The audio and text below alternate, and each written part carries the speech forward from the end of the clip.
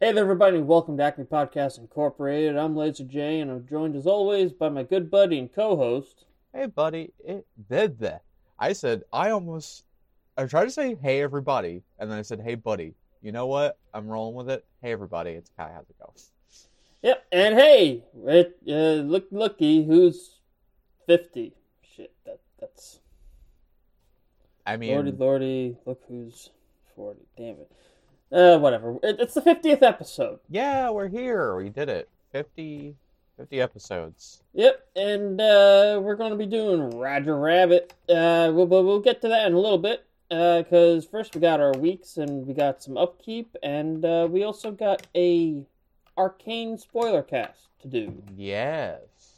Uh, so how was your week? Other than Arcane, I watched an anime that I've been meaning to watch for a long time, but it was really hard to find the sub. Mm-hmm. But recently I was able to find a sub version of it. It's a 13 episode series by Madhouse. It's called Suke Kageran. Hmm. It's basically like a serialized story where it's like every episode is a self-contained story.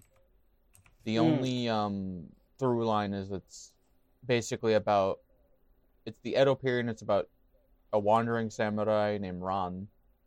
I saw this get added to where? Yeah. Oh yes, yeah, yeah. Um, and a her martial artist friend named Meow, the master of the cat Iron Fist. Yeah. The thing that drew me to it was I saw like a couple of like GIF sets of it a while back and saw some of the animation. Mm-hmm. Some real good old Madhouse stuff. Right on. For specifically the fight scenes, and I was also very much drawn into the fact that Ran is a female main character for an anime of that time period. Yeah. And very non-traditional looking for a female character, especially of that time period. Yeah. Doesn't have the Project A-ko vibes. Yeah, she's more like androgynous or like she has more Yeah. masculine qualities, Yeah. and her personality is very atypical. She's really lazy and likes to take naps and professes that she doesn't like to drink sake, but every time she smells sake, she's like, "Oh well, we're just gonna have a little sippy sippy." Hmm. And she's In constantly broke. denial. She's constantly broke. Yeah. But yeah, the series is it's mostly like again every episode is self-contained, so you could kind of just watch it in any order you want. Right on. And it's just a bunch of like random stories, uh, Shampoo style, at least before like the larger plot happened, you know. Yeah. And then every episode will have a really well animated fight scene involving either Ran or Meow or both of them. Maybe despite the setting being different, Cowboy Bebop's a better comparison. Yeah, Cowboy Bebop probably, even though Cowboy Bebop also ended up having like a larger plot near the end as well, Okay. Yeah. with the stuff with Vicious and Spike. Yeah. I never made it that far, so. Yeah, we'll eventually have to talk about Cowboy Oh Bebop yeah, absolutely. eventually. Might do it for another anniversary episode. That was honestly my first pick for 50. Yeah, we could have But done Cowboy before, Bebop. yeah, but eh, Eh, we went with Roger Rabbit, and yeah, Roger Rabbit's good. Roger So Rabbit is good, and it's one of the I.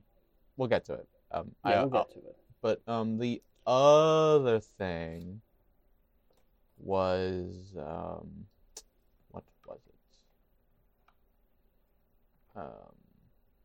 Because there's not much to say about Suki Kageran, so Okay. it's just a fun show. Highly recommend Yeah. it. Right The on. other thing was I started watching properly Lupin the Third Part 6. Oh, okay. Nice. How Uh, was it so far? it's really good.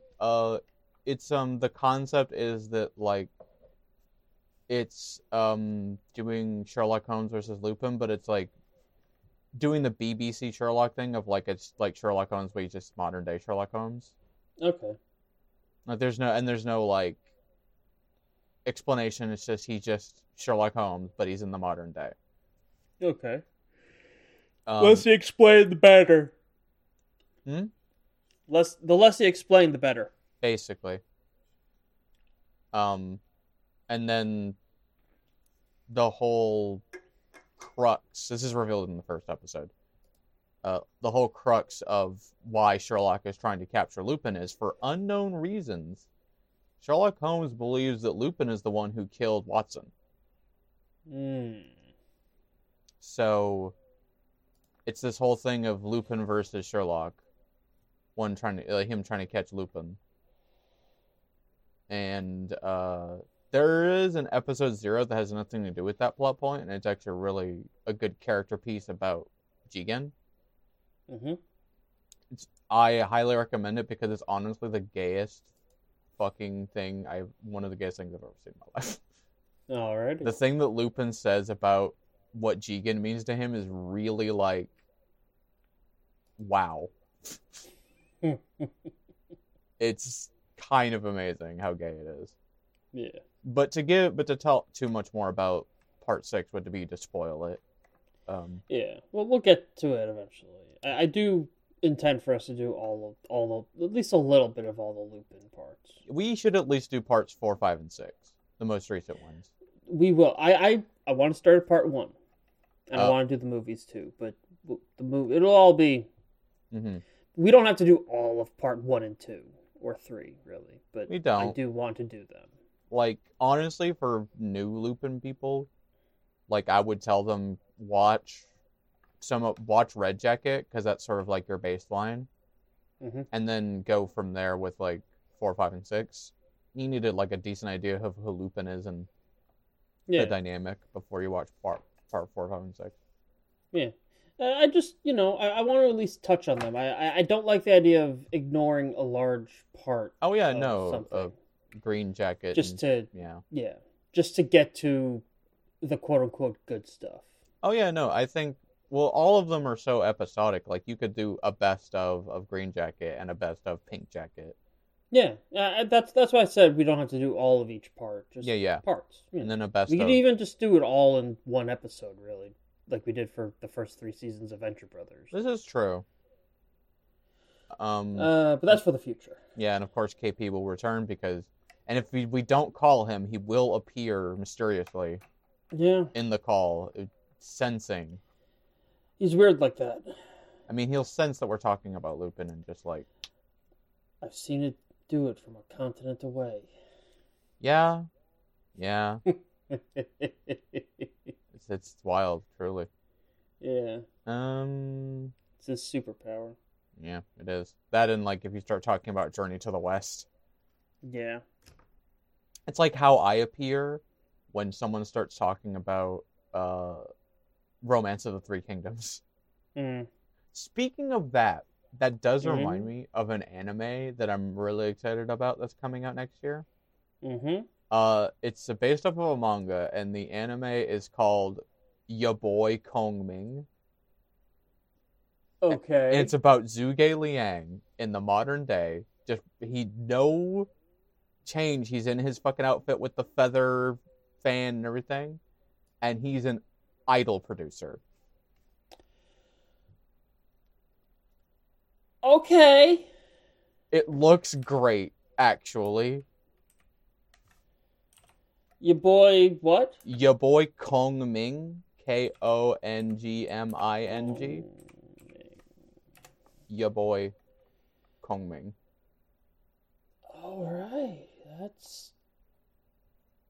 Yeah. It looks. Okay. It looks fantastic. Alrighty. For those who are curious, this is your little sort of like ancient Chinese history lesson. The reason it's called Your Boy Kong Ming, is Kong Ming is Zhuge Liang's personal name. So the deal with like specifically ancient China in that time period, people had proper names and personal names. Yeah. So it's sort of like using honorifics and not using honorifics in Japanese. Yeah. It's like familiarity. So to refer to someone by their like personal name and you don't know them, it's considered very rude. Yeah, it's like saying calling someone James versus calling him Jimmy.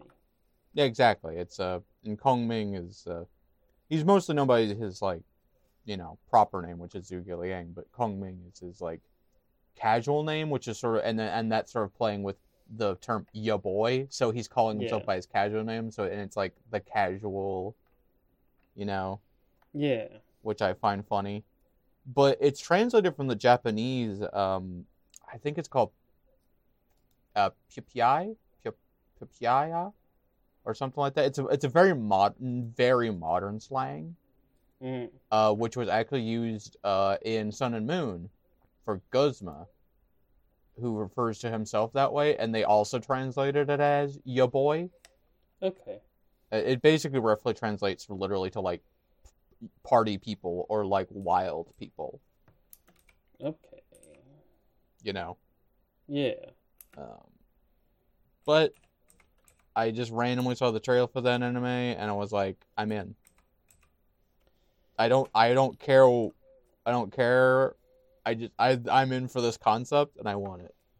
It sounds interesting. I was with it until the Idol producer thing, because I don't much care for all that jazz, but outside of that, yeah, that sounds real interesting. Courtesy name, that's the specific term, not like personal courtesy name. Courtesy name? Yeah, courtesy name. Like Guan Yu's courtesy name is Yun Chang. Okay. And all, et cetera, et cetera. But yeah, I just want to know, like, I just heard that concept, I'm like, what the fuck is this manga / anime about even? Yeah. Like, I'm so curious. And he's still in the period garb. Yes. The whole time. He's still in the period garb, and sometimes, occasionally, it's period garb, but with, like, some period garb-styled bling. Like, there's some, if you see some of the manga covers, this man's wearing some fucking drip. He's got, like, the shades, and he's got, like some rings, but with, like a lot of, like, traditional Chinese designs on them, and, like, some, like, prayer beads, but they're, like, gold around his neck. Okay. And, like, I'm into this. I don't know if it's going to be good, but I'm interested. It'll be interesting, I'm sure. Yeah. And I think that's pretty much all I really want to talk about. I mean, I'm all caught up with I finally caught up with Shumatsu no Valkyrie, but Okay. The most recent fight like ended not that long ago. Yeah. The Buddha fight. Oh, the manga. The manga. The Buddha fight. Yeah. So that was cool. I'm looking forward to seeing the next one. Yeah, it'll be something. Yeah. I already forgot who the next one is. I don't think they revealed it yet. I thought they... Did they not? They revealed someone at the end of the last chapter. Maybe since the last time I caught up, there's been more chapters. Let me see. Nostradamus showed up. Ah, Nostradamus. But I don't know if that's going to be the next fighter. We also saw Beelzebub in the setup for during the Buddha fight as well. Yeah. And we know he's one of the fighters as well. Yeah. So we'll see. But yeah, that's me. Yep. Okay, sorry. I'm sorry. Okay, yeah. Other than Arcane, I didn't really watch anything. Other than Roger Rabbit, but I restarted. Well, okay. I interviewed at this local place that does period pirate garb, because there's a pirate industry in Tampa. I mean, that doesn't surprise me, honestly. Yeah, because there's a local legend about a pirate named Jose Gaspar who made Tampa his base of operations back in piratey times. Interesting. there's actually no historical Evidence? evidence of Jose Gaspar ever being real. Because like his ship's name and his name don't show up in any like period reports. Mm. But who cares? No one. Yeah. And we have a festival here called Gasparilla. That's amazing. Yeah. It's kind of like Tampa's Mardi Gras, basically, because there's a parade and everyone's dressed up like pirates in the parade, and they're throwing beads, and people are getting drunk and rowdy. So there's a pirate industry in Tampa, and that's also why the football team is the Buccaneers. Oh. So yeah, I interviewed and I did an internship there, and I just got hired there.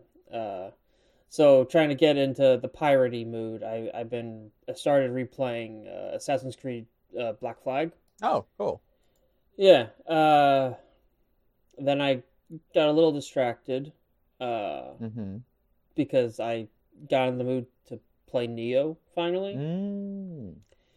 I've had Neo since launch, and I got the season pass, but I haven't touched it since before any of the DLC came out. Okay. So I decided to re-download and start it again. I sort of went back and forth between the two of them, but then my PS4 controller broke, and those are expensive and hard to find now. Yeah. Yeah. If anyone has a hookup with a DualShock 4, I'd be real grateful. Oh, your boy. Yeah. But that's besides the point. But yeah, Neo's a lot better with the Tonfa in it. None of the other weapons really like gelled with me when I tried them, but the Tonfa are real fun. I feel like I would gravitate toward Nitoryu twin swords or like spear. The twins, yeah. Spear. I was using spear for a while. I love. Good pole arm. I love pole arms. Yeah, spears are fun. Yeah. But I had I spec my character more towards Tonfas, so I wasn't really doing a lot of damage with the spears. I was also using the Kusarigama, the chain sickle. Oh yeah, the chain sickle's always fun. But I also wasn't really geared for it well. Geared for it well because they use different stats than the Tonfa.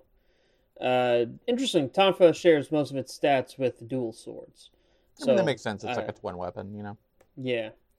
It's a skill-based weapon, and then the weapons all rely on 3 skills. But I've mostly been focusing on the skill. I decided to actually this time try to do the ninjutsu and the Onmyo magic too, and that's a lot of fun. That it basically you get your Estus equivalent. But then when you prepare ninjutsu and Onmyo spells, you also get, free kunai. Free free elemental talismans or spells or whatever that refresh every time you do fucking reset. You get to do Naruto shit. Yeah. Not well, yeah, kinda. Yeah, Naruto shit. We'll call it Naruto shit. Yeah.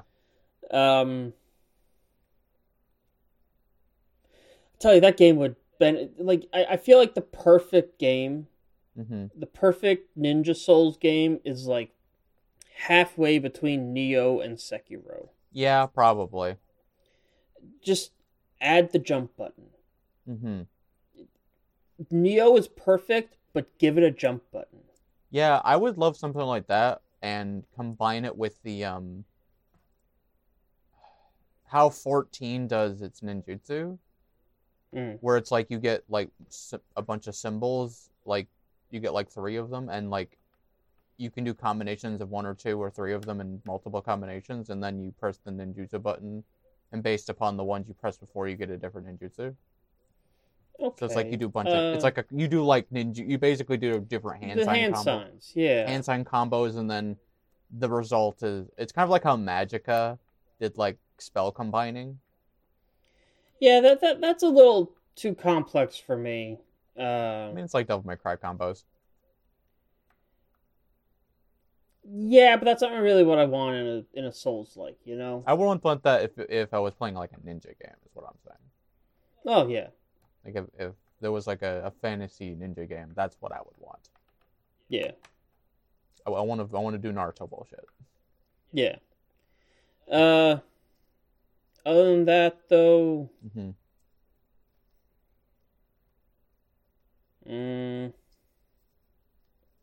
nothing really.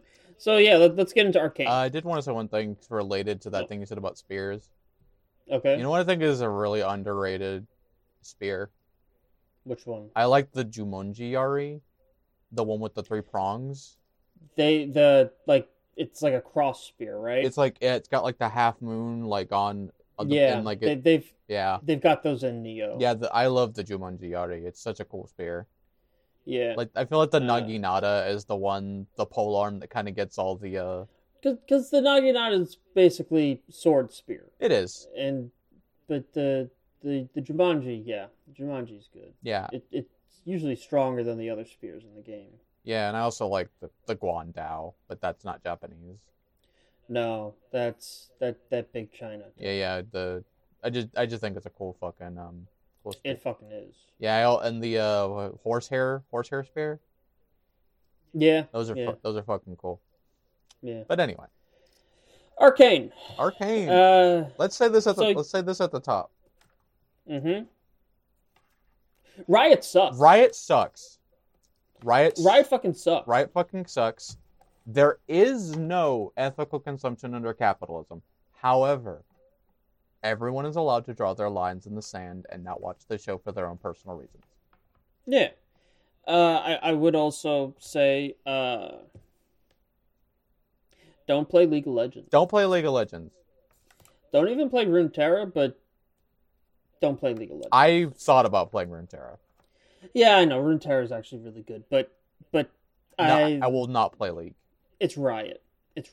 So yeah, and I came to the conclusion that like it is Riot, but also it's a lot of people who have done a lot of animators and writers who have actually made. Oh, I'm not talking about Arcane. I'm talking about Runeterra. Oh well, yeah, but talking about Arcane though, it's like animators and writers who have clearly taken this thing and made it into something that I actually give a shit about.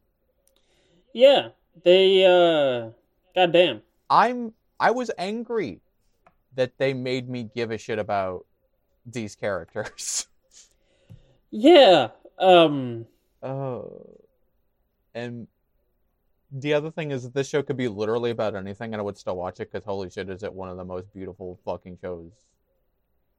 Like, one of the animated shows ever. It has just such a wonderful... It took a lot out of the Into the Spider-Verse playbook. Oh, yeah. On just fuck photorealism, let's get stylistically interesting. And also, like... CG. And mixing media, too. Like, using 2D for certain types of effects. Yeah. Or coloring it in a way that flattens it to look like 2D. Yeah. Also, I really like a lot of its color theory. It really plays a lot with like JoJo, like David Pro JoJo levels of like crazy color choices. For sure. But it's really a wonder that like I was worried going in because I know a little bit about some of these characters. The only thing I knew about any of these characters is Jinx. It was originally voiced by Ashley Birch. Yeah. And has a Harley Quinn vibe, and that was it. Yeah. And she's not voiced by Ashley Birch in this, so I'm a little annoyed at that. But yeah, I mean, I love whoever voices her in this is great. Does a bang up job. Yeah. She kills it. But the characters I did know about, I knew about Echo. And I knew about Jinx, and I knew about Vi, and I knew about Jace. I'd heard people talk about him, but I never committed any of the information to memory. Yeah, So. there are some other League characters I know of, but none of them are in the show. But some of them might show up later in the second season. Yeah. Because of if we're still doing Zon Piltover stuff, then some of them will definitely probably show up. Yeah. What's his? Warwick, the werewolf. Yeah, I have no idea. Yeah, he's from Zon. He's like a mutant. Okay. Powder was voiced by Mia Sinclair Jenis, and Jinx was voiced by Ella Purnell. Kills it. Yeah. Killed it. The one thing I am mad about is with the show, other than it making me give a shit about some of these League characters, was man, my feeling some real queer baiting.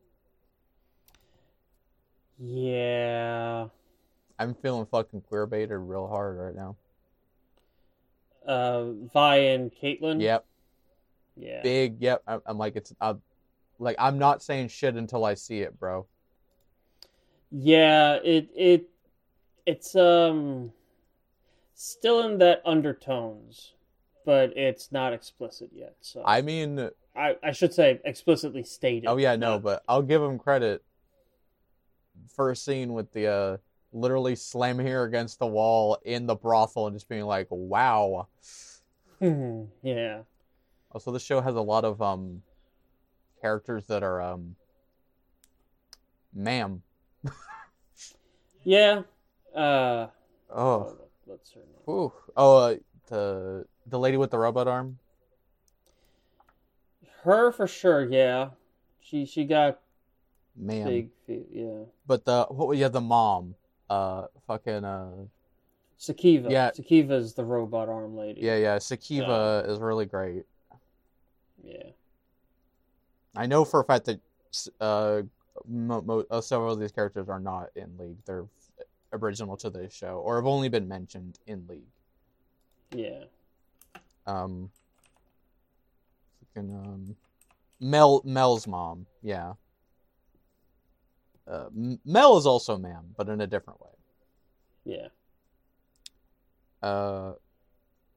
There are a couple of like bigger names here, but they're actually minor characters. Like freaking Yuri Lowenthal was Milo. Yeah. And Josh Keaton is Deckard.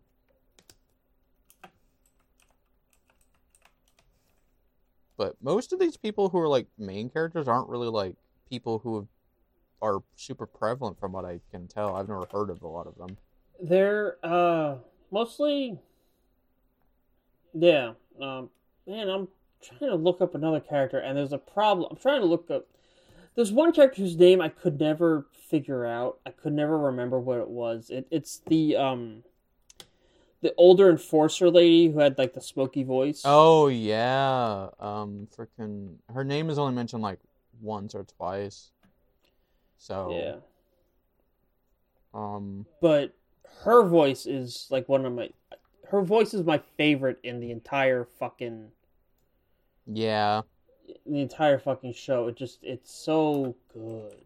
Yeah. I think Echo might be my favorite character, and I hope I get more of him in the next season. Yeah. I really want to see, because him and Heimerdinger like met each other at the end of season 1. I feel like that is inevitable because they didn't give him enough this season, and he's a playable character, right? Yeah, he's a super playable character, and he didn't even have his abilities from the game. Yeah, so we're getting to that. Yeah, in the game he has a time rewind. Okay. Yeah, which they hinted at in his fight scene with Jinx when he had the watch. Yeah. Yeah, like he didn't actually have it at the time, but I think Heimerdinger and him are going to be working on that. That fight scene was so fucking cool. I've watched that fight scene like 5 times. Yeah. It is... Oh... It's so fucking glorious. Chef's kiss. It is so glorious. And also, like, both of the fights with Savika and Vi, there are so many shots, like that one shot where Savika punches her, and like the splatter of her jewel is like drawn in 2D. Yeah. It's like that. So good. Oh, you know what it is? I think a lot of these voice actors are like actual like live action. I mean, they do a good job. Because Haley Steinfeld has been in a bunch of Hollywood stuff. Yeah, it's like getting actors to do voice acting stuff. I mean, credit to them. They do a good job.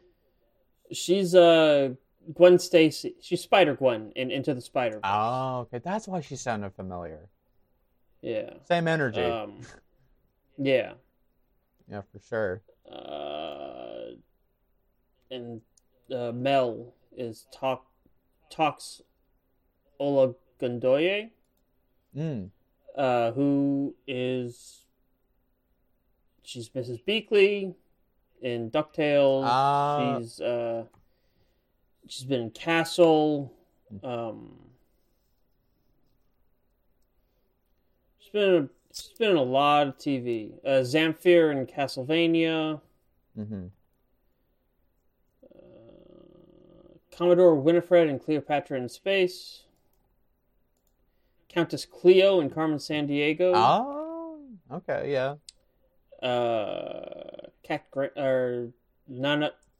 Nanafua in Steven Universe. Okay. Oh yeah, the old lady, the grandma from the pizza place. She was in Tremors. Which one? The TV movie. Oh, yeah, okay. As Jessica Florence. Yeah, I remember that. From 2018. Yeah. But still, yeah. I haven't seen all of the Tremor movies, but like, yeah. Okay. There's a lot of them. There's like 6. Yeah. Yeah, but I think a lot of them are like live action actors is the thing. Also, I tell a lie. Echo isn't my favorite character. Oh. It's fucking Silco. Silco is very interesting. I love Silco, and I'm mad that he dies. I kind of hate Silco. I am incredibly fascinated by Silco. Oh yeah, no, he's terrible. He's a trash man, but I love him. Yeah. The actress who plays Caitlin, Katie Lung, was Cho Chang in the Harry Potter movies, and a bunch of stuff I've never heard of. But live action. Like, yeah, a lot of them are like actors, and then yeah. So I think they wanted Hollywood people. Yeah, they wanted to go high budget. Credit to them. I couldn't tell. Yeah, I mean, I'm still of the mind. Hire voice actors to do. They do voice acting work because that's what, Yeah. Quit giving actors already have work. Give voice actors work. Yeah. Actors can do voice acting, but voice actors don't really ever get the chance to do regular acting. Yeah, but they all did there wasn't a bad performance in the lot. No. But going back to Silco, Silco. I'm so mad. That I love this trash man. I think he had to die. He did have to die for Jinx's character, and it is a bummer that he dies. But his death is not pointless to the story. No, I also just think retribution required his death. Yeah, that and like he kind of reached the end of his whole arc as a character.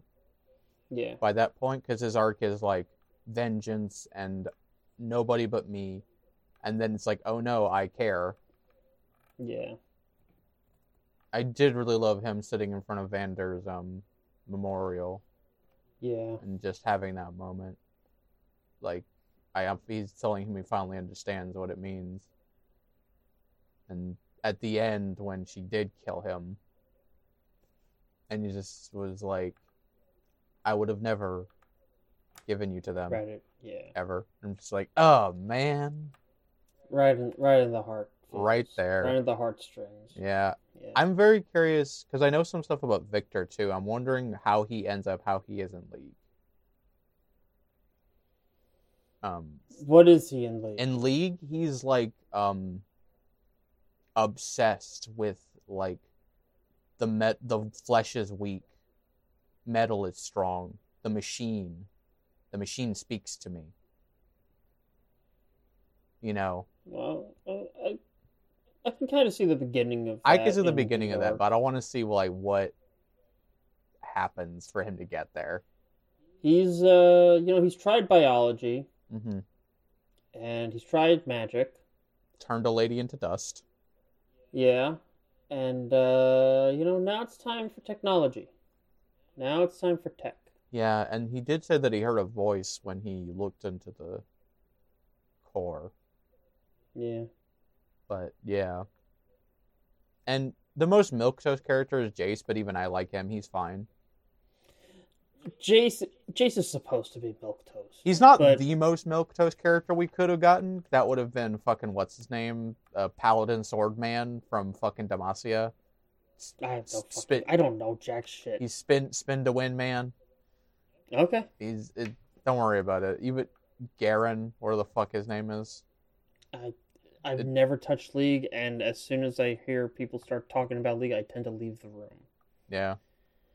This is the most invested I've ever been, except for like the launch trailer for when they released Jinx. I was like, yeah, that's a fun character. And she's great in this. Yeah. I know someone who's really into Jinx and was really excited that she got to be a big part of this show. Yeah, she has more personality than just haha boom. I mean, that's exactly why playing League is such a it's like I want to play League. Like you'll get negative lore. Yeah. Just wait for this. Just wait for season 2. Yeah. Truly. Yeah. They got those other games coming out too, but just wait for season 2. Project L. Yeah. And what was Ruined King just came out too? Ruined King just came out, and then Project L. Was it one of them is a game starring Echo, isn't it? I don't remember. Because I would play a game about Echo because he's cool. I remember it was either at like one of the Game Awards or at E3 or something. Yeah, they showed a bunch of League trailers, and one of them, I remember when we finally saw adult Echo in Arcane. I was like, "Oh, that's the dude from that one trailer." Yeah. I think it was like for like an adventure game or something like that. Yeah. Echo is one of the characters I actually know a little bit about.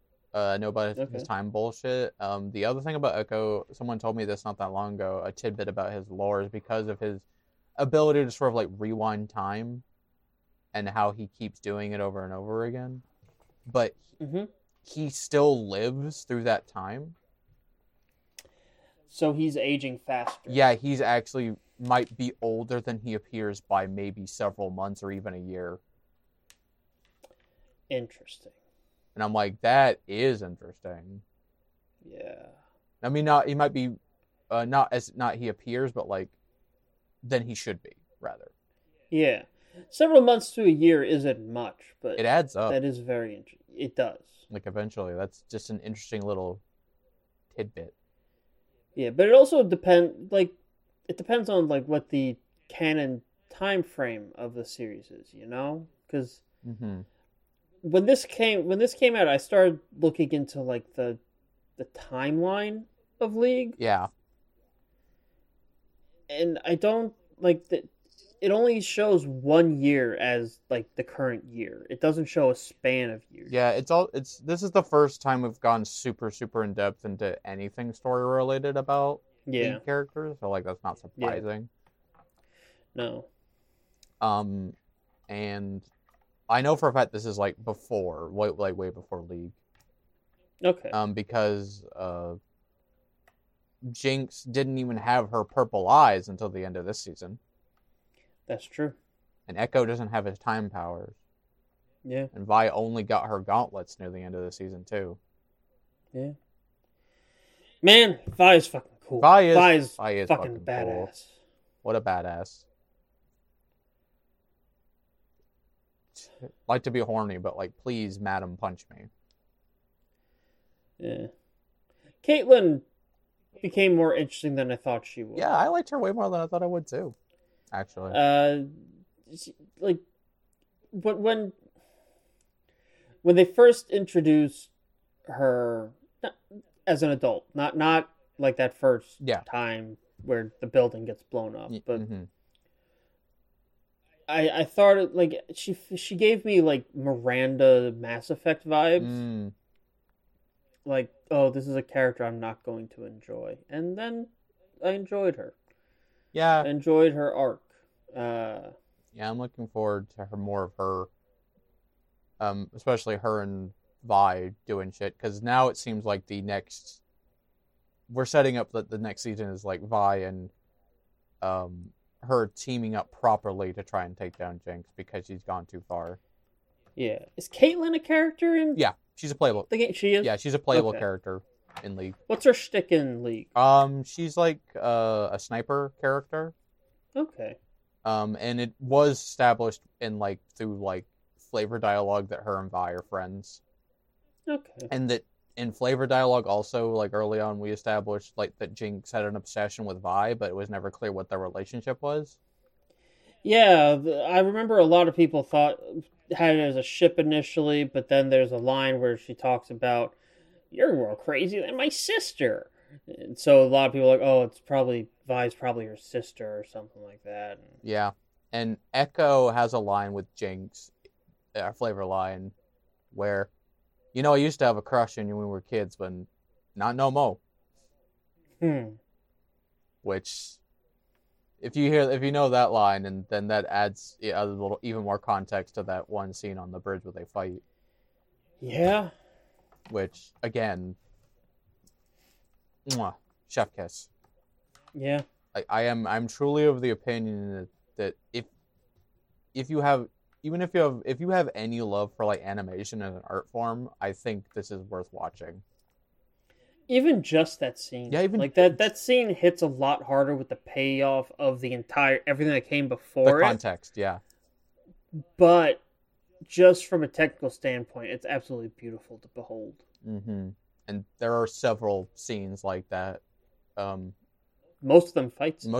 I really liked how I could definitely tell how like I don't know what they're called, but the guys they have like all pumped up with the shimmer who move really fast. I liked how they gave the effect of moving fast was like they were literally skipping frames of animation. That's what they did in Man of Steel. And also Spider-Verse, yeah. Spider-Verse 2, yeah. Yeah. Real good stuff. That's my favorite super speed technique. Yeah, it's good. I really dig it. Yeah. I think RE5 did something similar with Wesker's super speed, but they mainly had him bamf around. Which wasn't as interesting. No, bamfing. Did you ever watch Man of Steel? No. Okay, I'm going to find that scene. No, not the biggest Superman person. Okay, well, it's not actually Superman doing the speed, really, but it's still just a really cool... It's the scene that made me want to see the rest of the movie, because before that I was like, this looks horrible, and I love Superman. My relationship with Superman is I mainly love his incarnations in the animated universe. Yeah. I really love like Superman the animated series and Justice League Superman. Yeah. Like that's Superman to me in his most pure form. Yeah. Well, that and All-Star Superman. Yeah, All-Star. Yeah. Like those are the most pure form of Superman. Yep. Okay. I am very much looking forward to us eventually talking about those shows as well. We will get to that. Yeah, the DC animated. Yeah. You don't have to watch it now. But yeah. I think you should. It's a cool thing to see eventually. I will definitely have to check it out later. Yeah. But, yeah. I don't have anything more to say about Arcane. Do you? No. It's really, really fucking good. Bummed out that it has to be associated with such a shitty company like Riot. Looking forward to season 2. Yeah. Yeah. Okay. Let's get into Upkeep then. We got 2 episodes of Ghost of Molly McGee and 2 episodes of Amphibia. We got Scratch the Surface, Friend Off, Festival of Lights, and Saving Christmas in Molly McGee, and let's get into that. So, just last episode, you were saying, man, when are they going to get around to that? They get around to Libby learning about Scratch. Yeah. And they finally revealed why she hadn't revealed Scratch. Yeah. Because it's like, the more people know that he exists, the more likely it is to get out that he's, like, not doing his job. That's true. And I'm like, that's, you know what? That's a completely valid reason. I get it now. Yeah, absolutely. And I'm so glad that they got to finally interact. I just wanted to see the dynamic, and it's great. The entirety of Friend Off, I kind of wish they maintained the animosity, but yeah, them being friends is also good. Yeah, it is really good. And also the I enjoyed weird fucking Libby trying to like passive aggressively figure out that Molly was lying. Yeah. Don't you love maple syrup? In here a little extra. Oh, what? You can't hate close-up magic like Molly. Just so passive aggressive. Yeah. Yeah. Or the thing about dystopian future fiction. I'm very pessimistic about the future, unlike Molly. Dystopian future stuff does suck, though. I hate reading that stuff. I like it. It's a taste thing, though. For me, it's like I like escapist literature because the dystopian shit feels like that is what's going to happen. I mean, that's fair. Everyone is, I like some. I mean, it's not like one of those things that I go out of my way for, but like I like the good stuff. I still really want to see Fury Road, like really bad. Fury? You still haven't seen Fury Road? No, I've not seen Fury Road. I really want to. Fuck, I'll show you that, man. No, we should watch Fury Road together. Yeah. I would love to. I don't have a digital version of it, but I can figure something out. Okay. Just look. Because that's one of my favorite movies. Yeah, you bar none. You just let me know. I'll totally watch that with you. Yeah, hell yeah. But yeah. So yeah, that's Scratch the Surface, and then Friend Off is they don't like each other. Oh, now they like each other. Yeah, and I love that they're immediately like, she's in the lemming costume, isn't she? Yep. Like they're on to her game from second one. Yeah. But they're like, let's just play along. Yeah. And it's just very good. And I'm always happy for more Libby. Yeah, Libby's fun.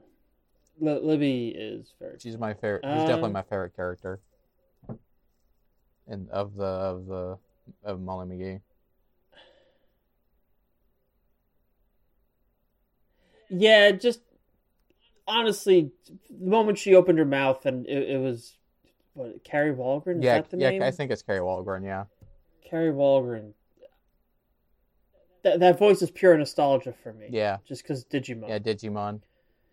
So like I can't not hear it and be like, yay. I did like the reference that they made with her voice in Tamers, where she was the teacher. Yeah. Because Kari ended up being a teacher. Yeah. I did enjoy that. Davis was the announcer. I'll never get over that because it's such a tonal fucking like dissonance. Like, yeah, like they're being attacked by this eldritch horror, and freaking Jerry just had like emotional trauma, and Dave was like, "Whoa, that's crazy." See you next time on Digimon. Like, that's what makes it perfect. Davis, I love you, but Jesus Christ. That's what makes it perfect. I am very much looking forward to talking about Digimon. Yeah, same. Next season. Then we get into Festival of Lights, which is the Hanukkah episode, and it's a Hanukkah episode. It is a Hanukkah episode. It's a very cute Hanukkah episode. Yeah. Also, Hanukkah started as we've recorded this, and it'll still be going as you listen to this. So happy Hanukkah! Happy Hanukkah! Uh, Happy Hanukkah, everybody! yeah, Festival Lights is good. You know, it covers all the bases you need to know: fried foods, story of Hanukkah. The golden coins, the dreidel. Yeah, people never realize dreidel is gambling. Yeah, It's gambling for candy. They never. No one ever tells anyone about that. That what all you goyim are missing out on with that. But actually, that's probably the origin of my gambling problem. No, I'm giving that fully to Pokemon. No, it's Pokemon. Yeah, it's completely trading. No, it goes even further back to baseball cards because I collected baseball cards. I think my favorite part of that is definitely Libby's poem. Yeah, her poem's good. It's got a little weepy eyed on that one. Yeah, very good. Then following that up, we get right into the Christmas episode, Saving Christmas, which is like a Ebenezer Scrooge thing with Mr. Davenport. I love that they tried to do it and failed. Yeah, absolutely failed. Yep. The one thing I did forget to say is that my new favorite song is probably Scratch's song about fried food. Yeah, that same. That and I really like the Libby Scratch Friend song. That was pretty good too. Yeah, but there's been more and more catchy songs as the show has gone on. Yeah. But yeah, it's the Christmas episode. Yeah, it's Christmas. It's Christmas Carol, but with Davenport, and eventually Scratch just has to actually fucking scare him, and that doesn't work either. He has to show him how miserable. Mm-hmm. I forget the bratty kid's name, but the bratty kid's sadness. Yeah, I did appreciate that the Hanukkah episode came first. Yeah, I almost kind of wish it came second, though, because I have to go right from watching something I enjoyed to a Christmas episode. But, I mean, it's because Hanukkah is first. Yeah. But I'd rather end on the thing I actually want to watch. I mean, it's not another Christmas episode! I mean, mostly we won't even talk about the Christmas stuff with the Amphibia thing, so... I mean, we have to. Well, we do. But anyway. It the entire... Getting into Amphibia... Speaking of that. Hold on. Mm-hmm. The episodes we have in Amphibia are Hollywood Hop Pop, If You Give a Frog a Cookie, and Froggy Little Christmas. Okay, what is the name of the voice actor who played the old man? Because he sounds... I forget his name. He sounds so familiar in this episode. I'll look it up. Because, I've heard his voice, and I'm like, what... Where have I heard it? It's gonna bug the absolute shit out of me. I'm looking into it right now. That's not the right page.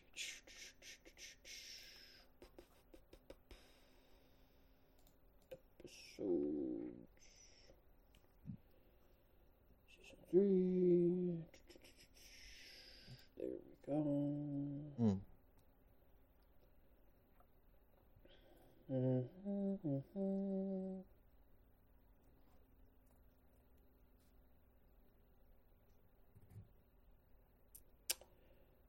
Come on.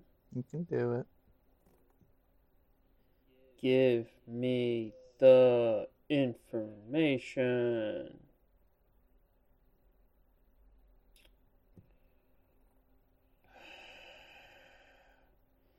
He's not listed. He might not have even... There's a bunch of people who are just additional voices. Mm-hmm. And he might fall under that. Because he doesn't even show up in the name. His name is Humphrey Westwood. Humphrey Westwood. The name of the character. Alright, hold on. I'm going to try a different tactic.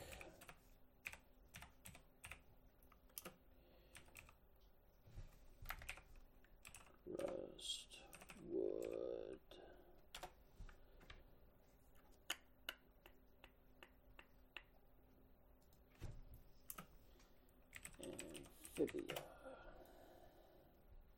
Wallace Shawn. That was yeah, that's Wallace Shawn. That's the inconceivable guy. Oh, inconceivable. It's that guy, fucking from Princess Bride. Yeah, the episode wasn't fresh enough. If I had just watched the episode, I would have been like, yeah, that's Wallace Shawn. Yeah. He's been in a bunch of stuff, but Princess Bride is what I really remember him for. Yeah, he's the principal in the Goofy movie. Oh yeah, he's also in Deep Space Nine. Deep Space Nine. He was on a favorite sitcom of mine when I was a kid that I don't want to talk about because one of the people is mega canceled. And that person's name is the name of the show. You're referring to Mil Schnozby. Yes. Got it. He played a neighbor in that.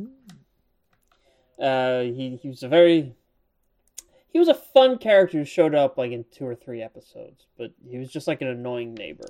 Yeah, it was nice to have another episode about Hot Pop's acting. Yeah, it had been a while. It's always fun when they make fun little callbacks. Say what?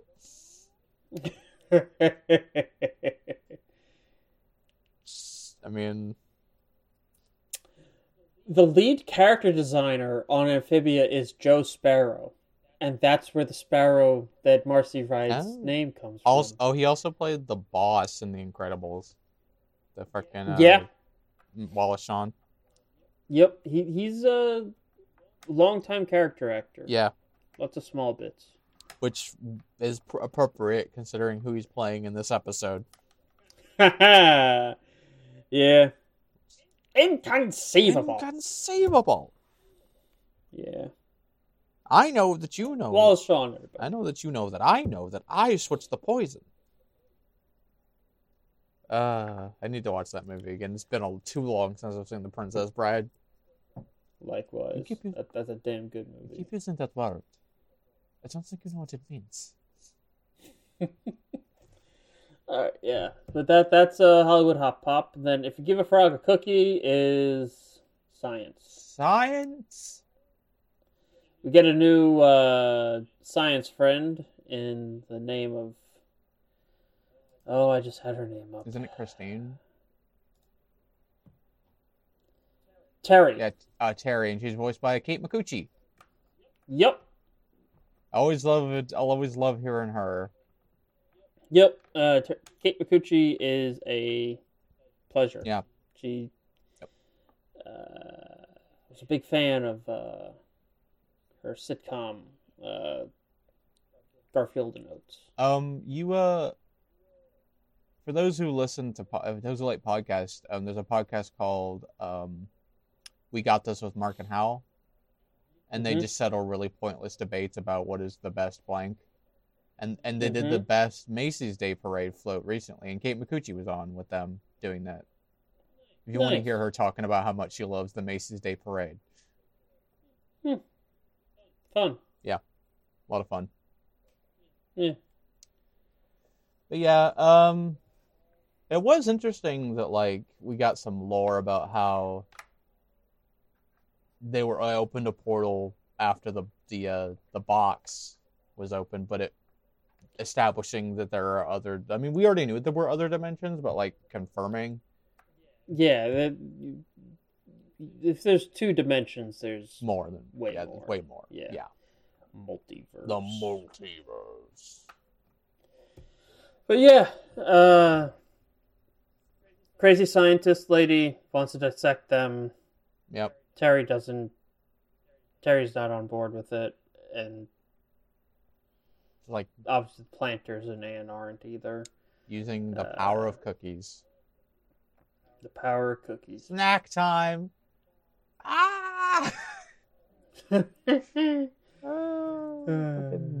Zombie apocalypse.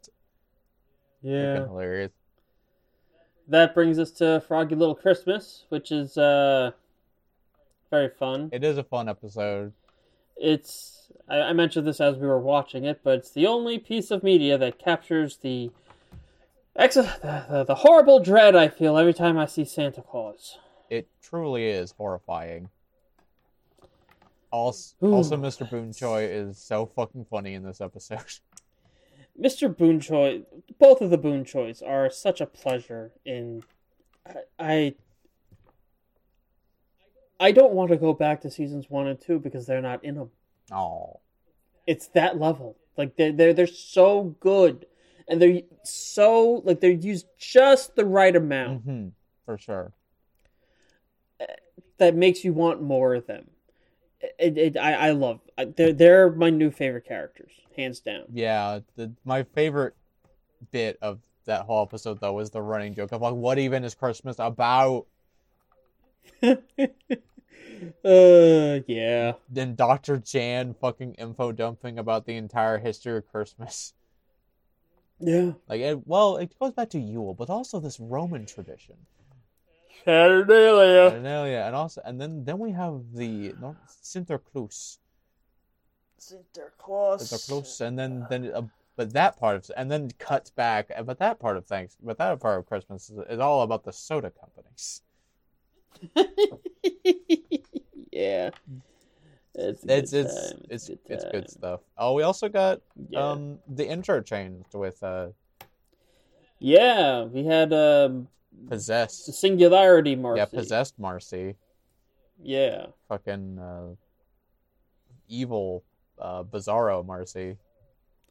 Yeah, that was something spooky. Very spooky, and we also get to see her, like, we heard her speak in this episode too. Yeah, it's that multi-voice thing that is just it's like heartbreaking a little because you can hear Marcy, but then there's the other voices, and oh man, it's just fucked up. I love that she was holding a D20. Yeah, well, Marcy was a big fan of D&D. Yeah, nerd. He's a nerd. Not like we play D&D every week. Oh, like we're not nerds. Yeah, we're totally not nerds. One of us. But yeah, but there were a lot of, like, I was shot in the heart like 3 times consecutively. Fucking Sprague being like, "You're my hero, Anne." Anne writing that letter. Yeah. And then at the end, where Anne gave her mom the butterfly. Just like 3 arrows right to the chest. Yep. Do. Fuck, man. Triple tapped you. Triple fucking tap. We also. But yeah, that's that episode. Yeah, that's that episode. All right. We're going to take a quick break, and when we get back, we're going to get into Roger Rabbit. We'll see you then. Hey there, everybody, and welcome back to Acme Podcast Incorporated. So, Who Framed Roger Rabbit is based on the 1981 Gary K. Wolfe novel, Who Censored Roger Rabbit. It's directed by Robert Zemeckis, with a screenplay by Jeffrey Price and Peter S. Seaman, starring Bob Hoskins, Christopher Lloyd, Kathleen Turner, Joanna Cassidy, Charles Fleischer, Stubby Kaye, Alan Tilvern, Richard Leparmentier, Lou Hirsch, Betsy Brantley. Betsy Brantley is the performance model for Jessica, which means they used her as reference. Joel Silver, Paul Springer, Richard Ridings, Edwin Craig, Lindsay Holliday, Mike Edmonds, Morgan Deere, Danny Capri, Christopher Hollisey, John Paul Sipla, Laura Francis, Joe Cutra, April Winchell, Mae Questel as Betty Boop, Mel Blanc as Daffy Duck, Tweety Bird, Bugs Bunny, Sylvester, Porky Pig, Tony Anselmo as Donald Duck, Joe Alasky as Yosemite Sam, a bunch of classic, Wayne Allwine as Mickey Mouse, Richard Williams is Droopy. Tony Pope is Goofy and the Big Bad Wolf, and Peter Westy is Pinocchio, and Cherry Davis is Woody Woodpecker, and a lot of just a whole bunch. A lot of the classic voice actors coming to reprise their roles as these characters. Yeah. Bill Farmer does do Goofy at some point, but he's uncredited. Yeah, and I mean the biggest one is obviously Mel Blanc. You know. Yeah. Yep. This is probably one of the last things he was in. It is definitely one of the last things he's in. I know that for certain. When did he pass? Not long after. 89. This. So yes. Yeah. This was probably the last thing he was in. It might have been the second to last. It's if it's not the last, it's pretty damn close. Because this came out a year before his death. He was in some shorts before. Oh, he was in some. He was Mr. Spacely in Jetsons the movie. Oh. Which came out in '90, the year after he died. Mm-hmm. He was also the Cuckoo Clock in Super Mario Bros. Super Show. He was Nick in Nick Nack. Train and Locomotion. He had a couple stuff after this. He was in the Tracy Ullman shorts for The Simpsons. Oh, yeah. He was the boss. He was Itchy and Scratchy. He was some Gorillas. A whole bunch of other stuff. By the way, people who are listening to this podcast, if you don't know who Mel Blanc is, what are you doing? He's the man of 1,000 voices. He's all the Looney Tunes. All the Looney Tunes. He is all the Looney Tunes. He is the Barney Rubble. He's a whole shit ton. He's the voice actor. Like he's the voice actor. Yeah, the voice actor. The voice actor from which all other voice actors spring. There will never be another Mel Blanc. No. Some have come close, but no one will ever be Mel Blanc again. No. But that being and he was also in a lot of live action stuff before then too. Yeah, like true. Back in the 30s and 40s. And he did a lot of radio. A lot of radio. Yeah. Everyone did back then. And this the movie is directed by the one and only Mr. Zemeckis. Yep, I listed all of this. Oh, did you? Yep. Okay, did you mention Richard Williams? I didn't get to Richard Williams. Yeah, he's the animation director. Animation director. Okay, I did not do anyone on the animation side. I just did director, the screenplay writers. I mentioned that it was. Man, you don't pay attention, huh? Mm-hmm.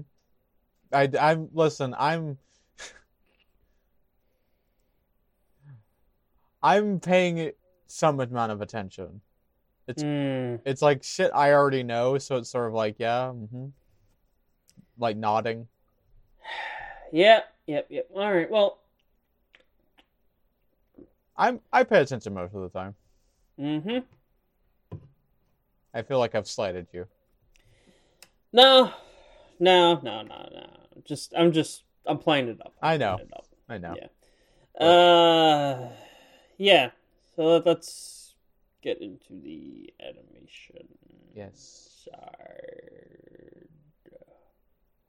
There's a lot to be said about Mr. Williams.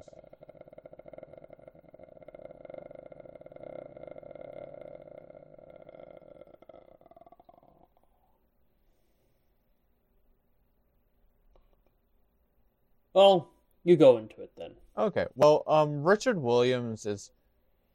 I don't know how much we've talked about him on this podcast, but he is one of the greats of animation. He's a Canadian animator / British animator. He's also a voice actor and a director. Who Framed Roger Rabbit is like the thing he's probably known for the most, but he worked at Aardman Animation for a very long time. He was also his pet project was, if I'm remembering, I just want to remember correctly, if he's the one who actually did The Thief and the Cobbler. because I believe that was his like sort of big project before he. Yeah, okay, yeah, The Thief and the Cobbler, which is one of the great tragedies of animation, was like his love project. We'll eventually talk about that at some point, but long story short, it was like a passion project that he put so much work into. And this is getting into technical stuff, but usually animation of that time period and even now of certain quality, like movies and television, were animated on 3s or 2s. And that means that for every 2 frames is a new drawing of animation. Or for every 3 frames. 3 or 4, like 3 frames was usually for television, or 4 if you were really cheap. Probably your Hanna-Barbera productions and other cheaply made things like He-Man and other stuff. But movies were usually done on 2s. But Richard Williams was so dedicated to his work that much of the animation in Thief and the Cobbler and his other work was done on 1s. And that there, for every single frame, there is a new drawing. Which, if you do the math, is twice as much work. Yeah. It's an untenable amount of work. Yeah, he is a man who was dedicated to the craft of animation as a medium. Yep. Truly. But him and his studio were like the people who did a lot of the animation, and honestly, it's kind of sad that other than Richard Williams, most of the animators who worked on this project really aren't like properly revered. Because like when you see the making of and like the behind the scenes stuff, like Richard Williams gets his place, but like none of the other animators really get like talked about. You know. Yeah. It's like Richard Williams and his team, and that's kind of all the mention they ever really get. And it's kind of sad. But yeah. But anyway, so Who Framed Roger Rabbit? Where do we even begin? Well, it's the first time we have live action animation to get. Well, no, not the first time, but the first time on a major scale where it's the entire movie. It is. It's historic. In fact, there have been scenes that did this before. There's a famous clip of Shirley Temple dancing with the little birdies. Yeah, Mary Poppins also. That's the one I was thinking with the little birdies. This one was Shirley Temple and a cartoon animation in there. Yeah, I don't remember which, but I don't either. And then there's also the Paula Abdul music video with yeah. I am of the very strong opinion, like objectively speaking, that Who Framed Roger Rabbit is one of the most important pieces of media ever to exist. Yeah. In fact, the Library of Congress seems to agree with me. In 2016, it was selected for preservation by the Library of Congress. It's considered culturally, historically, and aesthetically significant.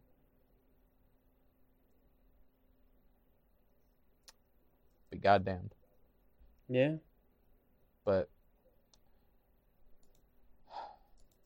it's weird watching this movie nowadays. How so? We will never, ever in a million years in this day and age see Mickey Mouse and Bugs Bunny interact. Yes. Yeah. Ever. Yeah. Ever again. No. In this world of copyright hellscapes, never again. There are characters there that you will see interact, but not the Disney and the Looney Tunes together. No. Yeah, or Daffy Duck and Donald Duck. No, definitely not with dueling pianos. Yeah, in fact, when they talked about, I watched the behind the scenes and like a bunch of like stuff to research for this, but like they talked about how all the Disney and Warner Brothers characters had to be put into pairs so that they would have an equal amount of screen time. I think it works best that way. It does. Because you have Daffy and Donald and Mickey and Bugs, and then at the very end you had Porky and Tinkerbell. Yep. Which was really cool. It makes sense because they're both like the closers for each, you know? Yeah. Tinkerbell does a little ting ting at the end of stuff, and that's all, folks. And there's like a bunch of like characters that are in this that are like really obscure, like straight up the penguins from Mary Poppins are in this, and they're just waiters. Yeah. The clown that used to hang out with Betty Boop shows up. Yeah, in the background. In the background, yeah. And Betty Boop shows up. Yeah, Betty Boop, boop, boop, be-doop, boop. Yeah. You still got it, Eddie. Yeah, you still got it. Yeah. And then there's like some of the characters from Fantasia in the background. You see Dumbo and Pinocchio, some other cameos that are like on posters, like the giant from the Disney shorts and the Seven Dwarf from Snow White. Yep. And Yosemite Sam and just like Tweety Bird and Droopy Dog. Like everyone is here, all the warriors. Yep. And it's truly like a marvel that this movie exists. Some surprising Spider-Man didn't show up. That would have been great. But at the time, Disney didn't own Marvel. No. But that doesn't mean they couldn't have showed up. It's true. Because the Marvel Animation Studio was the thing that could have worked with them. Yeah. Because Droopy isn't owned by either of them at this point. No, he's not. I think he's like... And he shows up. Isn't he he's MGM. Oh, yeah, MGM, yeah. Right. He's now owned by Warner Brothers because Ted Turner bought the libraries of MGM and Hanna-Barbera and Looney Tunes and all that. And now they're all underneath Warner Brothers. Yep. Oh no. Your floor, sir. This is probably... No, not probably. This is my favorite Bob Hoskins movie. Second favorite for me. The Mario Brothers movie? Yep. I'll defend that movie to the death. Oh, I know you will. I'm not gonna win that fight. This is my favorite Bob Hoskins thing ever. Yeah. Oh, yeah. I mean, Bob Hoskins really hasn't been in a bad movie, in my opinion. I need to back that up real quick. Yeah, you might have been in a bad movie. Yeah, I can't think of any, and I know a lot of people would argue the Mario Brothers movie, but you're fucking wrong. I'm just gonna double check that fact.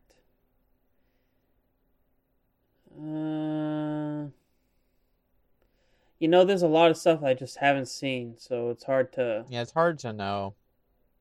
He's been in some... Oh, he was in Hook. Hook's debatable. I generally don't... Like, I don't have an opinion on Hook, so I don't... That's why I say it's debatable. I mean, Hook did give us Rufio. Yeah, did give us Rufio. Rufio. I didn't see it until I was an adult, so I don't have like the nostalgia for it. I genuinely think, other than the animated like Captain Hook, the Captain Hook in Hook is fantastic. That's fantastic. Okay. Like who played him again? Freaking Robin Williams is in it, and I forget who played him. Robin Williams is Peter. No. Robin Williams was in it, but I'm trying to remember who played opposite him as Hook. Yeah, I don't know. Dustin Hoffman. Yeah, Dustin Hoffman kills it as... Okay, I'm sorry. No, he has been in a bad movie. Oh, yeah? Because he was in Son of the Mask.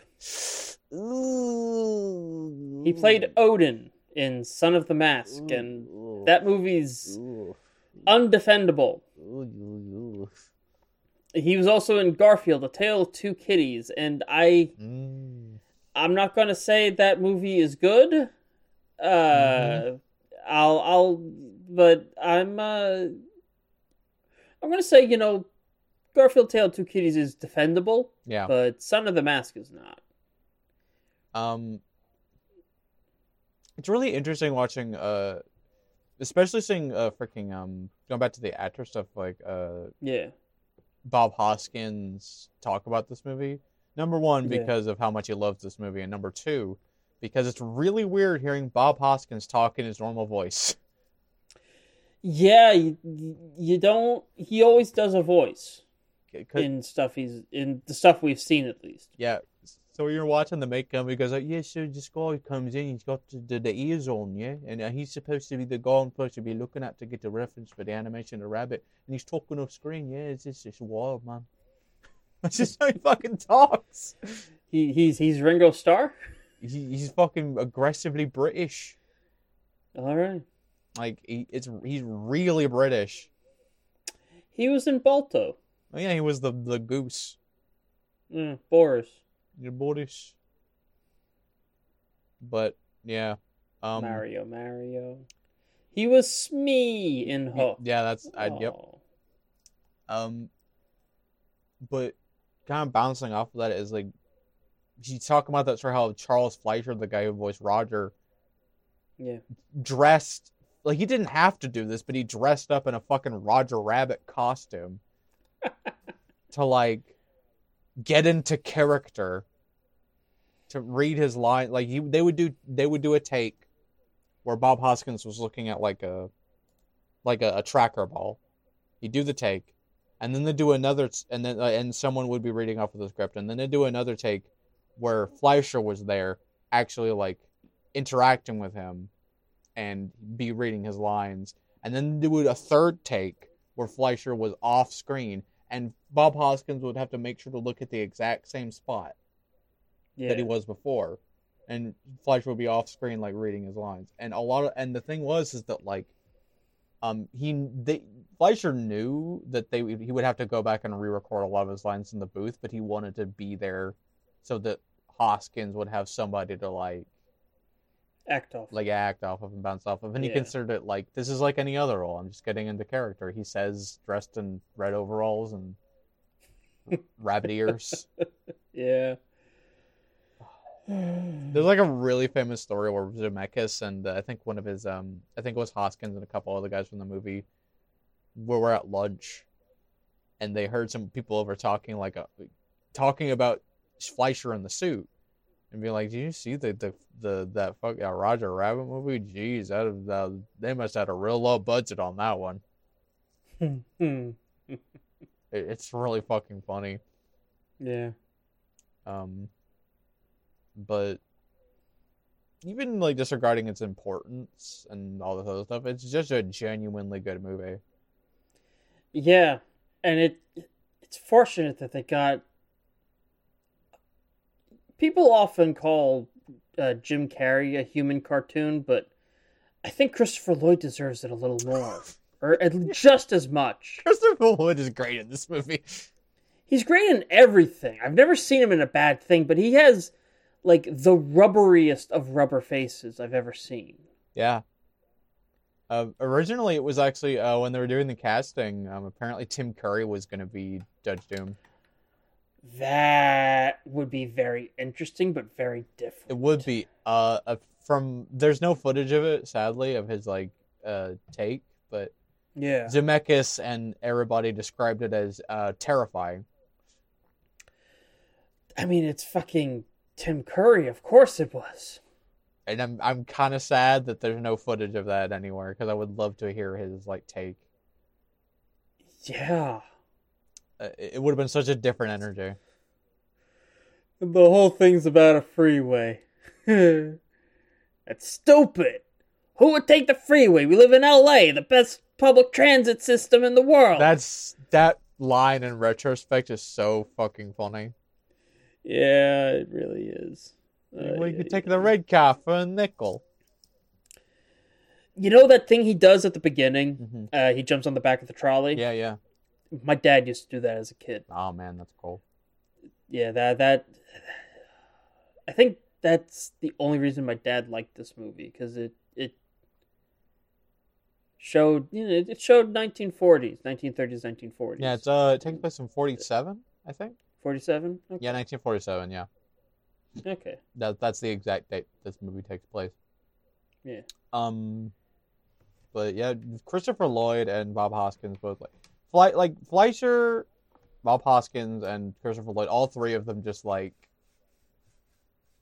There are a lot of cases where one actor will kind of steal the show. All three of them are stealing the show at the same time and trying to steal it from each other. Yeah, it's a free for all, man. It really is. And going back to the thing I said about being a genuinely good film, it's such a weird movie when you think about it, because it's like it's trying to balance being this weird cartoon thing, but also like trying to be a noir mystery film at the same time. Yeah. And it does it well, and that's so strange, right? When you think about it. The novel also does a good job at capturing that. Mm-hmm. And yeah, I haven't read it all the way through. I read a little bit of the novel out of curiosity. Yeah. A few years ago. I've always wanted to check it out, honestly. It's pretty good. It's a little different, but it's very good. Sure. Yeah.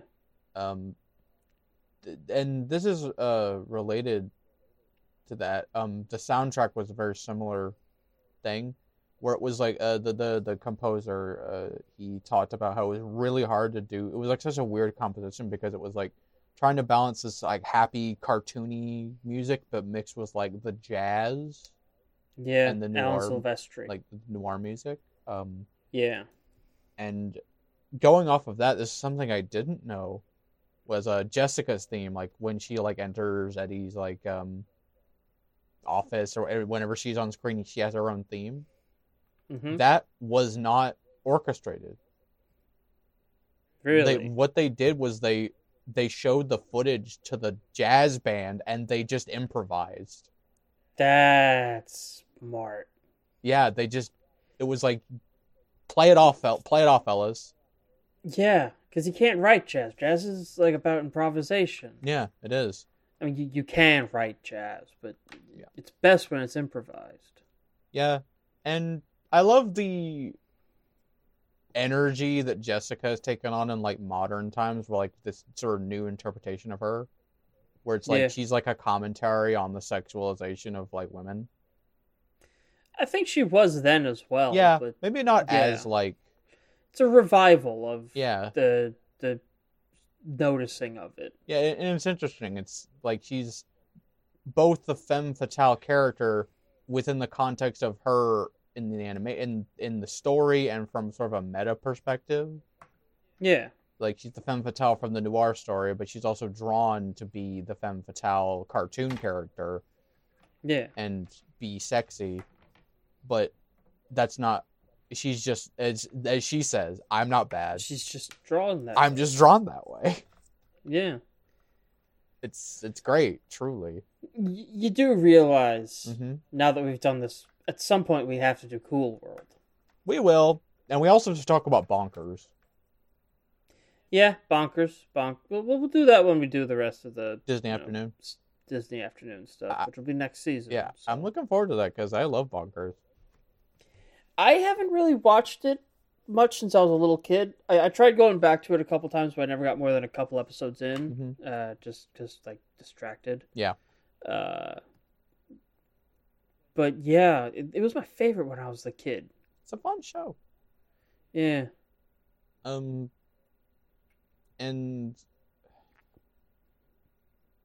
the other thing about Jessica is like, this is like a special, not just that, but like a lot of people are like asexual icon, because she is aware that she's sexy and uses it, but isn't a sexual person. Yeah. Which it's an interesting take, and I really like it. Especially because her whole relationship with Roger is, he makes me laugh. Yeah. I really dig that. Um, and boy, do I have a lot of trivia and a lot of interesting little things about this movie. Oh boy, let's get into it because there's a lot of interesting shit about this one. Oh yeah, I think I'll just start with all the stuff about animation. It's super interesting. Some of that I didn't even know. The one I didn't know was in the scene with not just that scene, but like basically in the scene with Jessica. You notice how her dress, it like has the sparkle, like the sequins. Mm-hmm. They had to specifically create like a new photography technique to make it so that they shone like naturally in time with the animation. And another thing I didn't realize until it was pointed out was there. You know that scene where she hits Roger over the head with the frying pan, and then she puts him in the trunk and she walks towards the camera, and then she turns, and as she's turning, the camera focuses on the building. Animation doesn't have focuses like it does in live action. Yeah. So what they had to do was they had to diffuse her animation model just enough to where it would look like it would if she were a live action actor being unfocused on in that shot. Interesting. Like, that's so... I didn't even consider that. Right? Yeah. Yeah. It's crazy how much... Animation! Animation. But... Art. Yeah, really. There was one other one about, like, animation tidbits, and I really wanted to remember the exact, thing about it. Where is it? Okay, here it is. When Eddie and Roger are in the back room of the bar, where Dolores is, and like he's trying to cut the handcuffs. The lamp on the ceiling is bumped and is swinging, and basically, and that swinging is like Hoskins is being affected by that light dynamically, but he's an actor, so it doesn't matter. But Roger is also in that scene. Yeah. So he had to be animated and lighted in time with his animation dynamically so that not only the animation was timed properly, but also his lighting was dynamically in time with the lighting on Bob Hoskins. Yeah. Timing, man. In fact, the term bump the lamp is a term used by Disney employees to refer going the extra mile on effects just to make the animation a little more special. The more you know. Richard Williams really pushed for it. He pushed for a lot of stuff. Like Zemeckis, they were talking about how like Zemeckis said, why don't you ever do camera motions and animation? I've heard that's a thing animators don't do. And then Richard Williams says, well, it's not that we can't do it. It's that animators are lazy.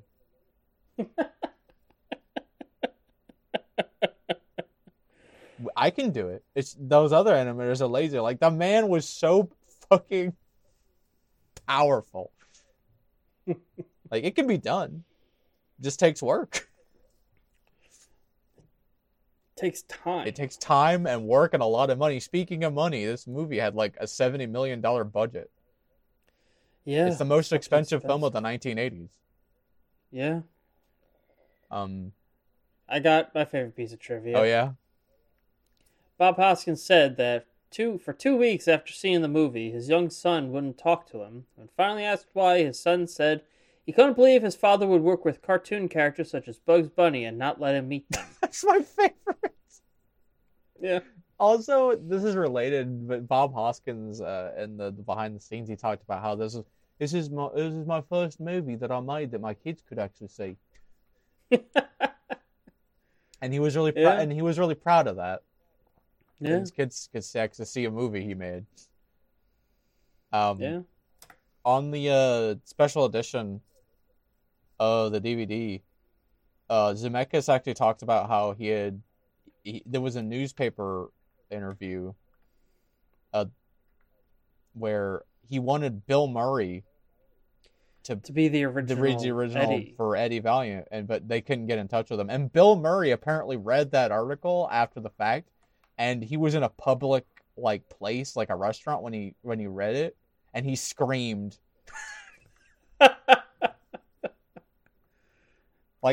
Screamed at the top of his lungs in a restaurant, finding out that he could have been in Who Framed Roger Rabbit, and he was so mad about it.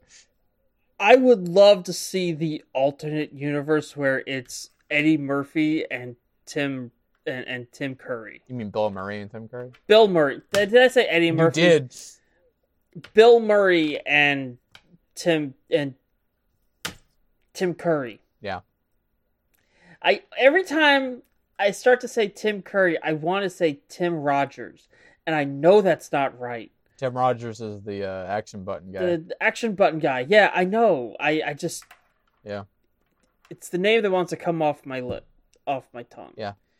Jessica's speaking voice was Kathleen Turner, but her singing voice was Amy Irving. Amy Irving. But only Amy Irving is credited in the movie.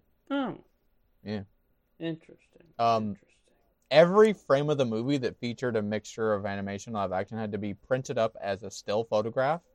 An animator could draw the particular illustration for that frame or tracing paper set up on top of the photo. The outline drawing then had to be hand-colored. Once that was done, the drawing had to be composited back into the original frame using an optical printer. Criminy. It's crazy, because this movie was made way before, digital tools were, even remotely a thing. You know? It's so much of this was done the old way. It's wild, man. Yeah. It's absolutely during production, there was actually a disagreement over the way the Looney Tunes characters would actually look. Warner Brothers actually wanted the filmmakers to use the characters as they appeared in the merchandising at the time, like the 80s. But the producers actually wanted them to look like how they looked in the 40s. That makes sense. So they did two different shots, like dummy footage, where they used the modern designs. And then the animators used the modern designs as dummy footage and sent it to Warner Brothers for approval secretly, while the animators drew them like they were in the 40s. Yeah, during the parachute scene, it really looked like 40s Bugs Bunny. Mm-hmm. But at the end, it looked more like modern Bugs Bunny. Like that closing scene. Yeah. It's interesting. Yeah.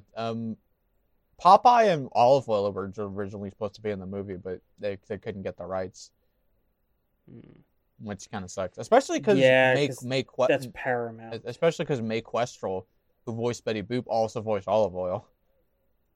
That's true. How'd they get Betty but not Popeye? I don't know. Maybe because Betty wasn't owned by anybody at the time? Maybe. I know Popeye was owned by King Features already. And so it might have had to do with King Features. Yeah. Rather than... Betty Boop probably was owned by someone at that time, but it was probably like Paramount or something. Yeah. To give this is a really weird bit of trivia. To give Jessica's bosom an unusual bounce, the supervising direct animator Russell Hall reversed the natural up and down movements of her breast as she walked. They bounce up when a real woman's breast would bounce down, and vice versa. Yeah. This is related to that thing I said earlier about that Richard Williams talked about with the camera movements. Richard Williams set out to break 3 rules when he made this movie. That were the conventions of combining live action and animation. First, move the camera as much as possible, so the tunes don't look pasted on flat background. Second, use lighting and shadows to an extreme that was never before adopted. And third, have the tunes interact with real-world objects and people as much as possible. Yeah. It's really weird seeing some of those scenes without the animation in it, especially the scene where Eddie is in the bar, because it's a bunch of cocktail shakers and trays and shit just floating around or being moved around by little prop sticks or whatever by themselves. It's wild. Yeah. The truck full of bowling balls, pianos, and whatnot that Jessica and Eddie crash into in Toontown is labeled Acme Overused Gags. Yeah, I did notice that. That's a good one. 326 animators worked full-time on this movie.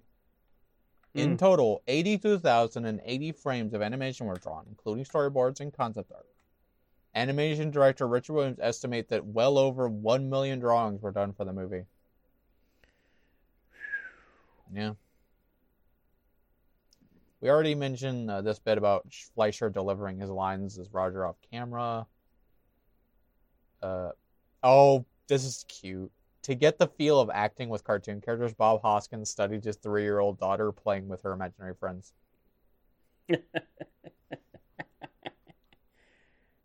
Really cute. Yeah, that is.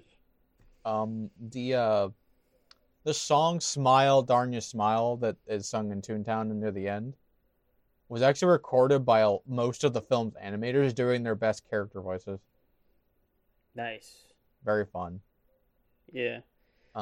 Richard Williams strove for 3 things when creating the film's animation. Looney Tunes type characters. You just read that one? I just read that one. No, you did the 3 rules he was trying to break. Yeah. This one is the Looney Tunes type characters, Disney quality animation, right, and Tex Avery style humor, but not so brutal. Ah, yes. Okay, sorry. No, yeah, I'm paying attention. Damn. Ouch. But yeah, Jessica was based exactly on 4 movie femme fatales. Gary K. Wolf had actually based her primarily on the cartoon character of Red from Tex Avery's from Red Hot Riding Hood. But also Jessica worked at the Ink and Paint Club. In addition, director Richard Williams said she based Jessica on Rita Hayworth and Gilda from 1946. Veronica Lake for her peekaboo hair, and at the suggestion of Robert Zemeckis, the look trademark of Lauren Bacall. Vicky Dugan has also been named as an inspiration for her look. Vicky Duggan. Duggan. Yeah. This is one I didn't. No, go on. This is one I didn't know. At the movie theater, when Roger and Eddie are watching that Goofy short, Goofy's Gymnastics. That short came out in 1949, and this movie takes place in 47. Yeah, that's... They chose it because it was the zaniest thing they could find in the Disney Vault. During production, one of the biggest challenges faced by the makers of the film was how to get the cartoon characters to realistically interact with real on-set props. This is ultimately accomplished in 2 different ways. Certain props, such as Baby Herman's cigar or the plates Roger smashes overhead, were removed on-set via motion control machines, like animatronics, hooked up to an operator who would move the object in exactly the desired manner. Then in post-production, the character was simply drawn over the machine. The other way of doing it was by using puppeteers. It was not clearly seen in the scene in the Ink and Paint Club. The glasses held up by the octopus bartender were in fact being controlled by puppeteers from above, while the trays carried by the penguin waiters were on sticks being controlled from below. Judge Doom, when he picks up the record in the bar, the merry-go-round broke down. Merry-go-round broke down is the theme song with Looney Tunes cartoons. Yeah.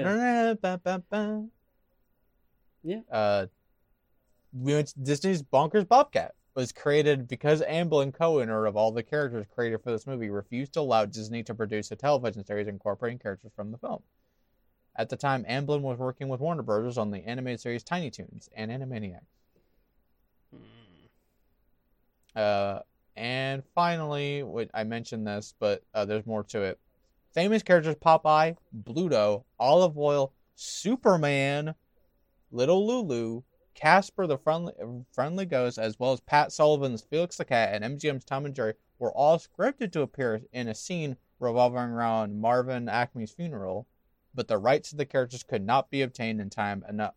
Although a photo of Felix shaking hands with R.K. Maroon is seen in Maroon's office when he first hires Eddie. Yeah. That would have been cool. It would have been cool. And there's way more trivia about this movie, but we would be here all day. Yeah. There's a reason that this is one of my favorite movies of all time. No irony here. Yeah. It's a good movie. It's important, and if you have any love for animation or just movies, if you just like good movies, it's a good fucking movie. It's a good fucking movie. Go watch Who Framed Roger Rabbit if you haven't seen it. Truly, this is I think this is an interesting one last piece of trivia to share. Go ahead. Before he was even the official voice of Goofy, Bill Farmer had his first job as a voiceover artist, singing ensemble for the closing song, Smile, Darn Ya Smile. He snuck in the voice of Goofy during the song. Oh, that's great. Yeah. Good for him. Yeah. But yeah, that's Who Framed Roger Rabbit, and that's 50 episodes also. Yeah, that's 50 fucking episodes. Of course, we didn't do the Roger Rabbit shorts. Yeah, there's not much to talk about them, but if you haven't seen them, go see them. They're really funny. Yeah, they're homages to other popular. You know, it's a lot of Tom and Jerry and Sylvester and Tweety type homages. Also, Mitzi and Buttons from the Animaniacs. Well, that comes later. It does come later, but it's that energy. Yeah. There's 3 of them, I believe. One in the hospital, the one in the woods, and the one at the carnival. Let me check.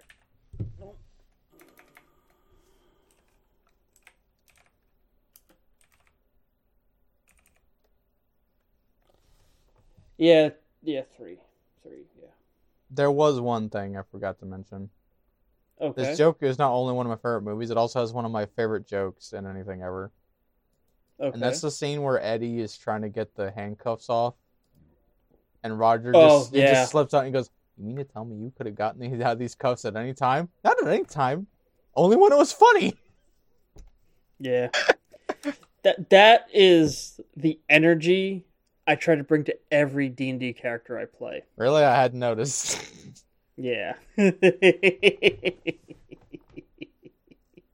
Really? I couldn't tell. You don't say. Yeah. I don't care if it's not important. It's not important, but yeah. No. Yeah. Yeah. So that's it. That's it. All right, we're going to take a quick break, and when we get back, we'll close this bitch out. We'll see you then. Hey there, everybody, and welcome back for the last time this episode. That's Roger Rabbit. That's 50 episodes. Whoa. Yeah. We did it. Yeah, and, it's 50 episodes, and we still love your feedback. So, yeah, give those ratings and reviewings, and on whatever medium you're listening to us on, it's much appreciated. Any amount of feedback is loved. Yep, and there's a number of ways that you can get in contact with us if you want to give direct feedback, but we request that you also, the iTunes reviews, the Spotify reviews, etc., etc. Yeah. But you can email us at acmepodcastinc@gmail.com. Let me hear that back one time. That's acmepodcastinc@gmail.com. That's right. You can also find us on Twitter at @IncPodcast. That's at INCPODCASTS. And you can also find us on Tumblr. Kai, where can they find us on Tumblr? You can find us on Tumblr at acmepodcasts.tumblr.com. That's acmepodcasts.tumblr.com. Yep, and we got 2 asks in the box, so let's hear that. Number 1 asks, Anonymous asks, what is your favorite episode or episodes you've done for the show so far? That's a good question.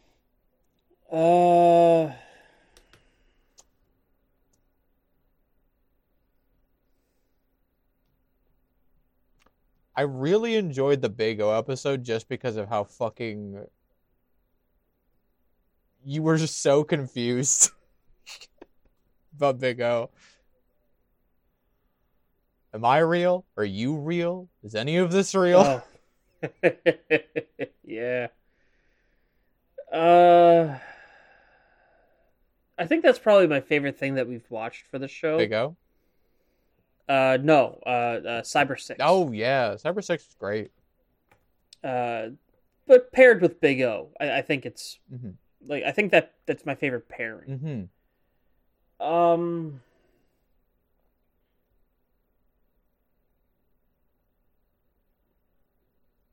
Self-serving as it might be, I really liked our the gaming bonus bonanzas we did with Rad. Oh, yeah. That had so long had to be made into their own fucking episode. Yeah. Speaking of that, I really love the episode where we talked about Megas and Motor City with Rad.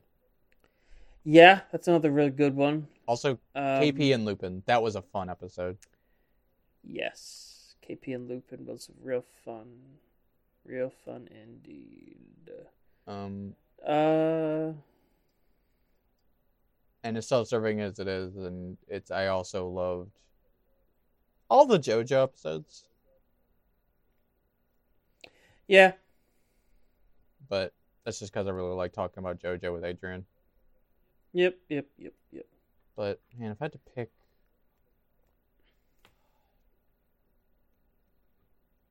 Maybe put a gun to my head and maybe pick just one. Honestly, I think my best work, and the one that I think I'm proudest of, is the last Unicorn Secret of Nim episode. It's the one I'm most proud of. Yeah. It was the most up my own ass I've ever been, but, you know. Yeah.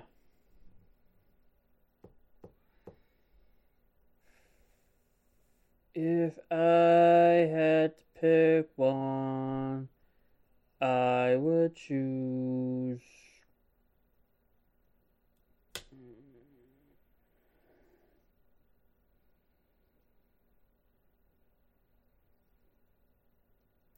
Kid Societies. Season 2, episode 13. Yeah, with Rad, where we talked about Fillmore and... Fillmore and Craig. Yeah, that was a fun episode. Yeah. I love just, like, pointing out all the whack shit about Fillmore. Yeah. I didn't think I'd like Fillmore, and I really did. Yeah, that's actually related to our second question.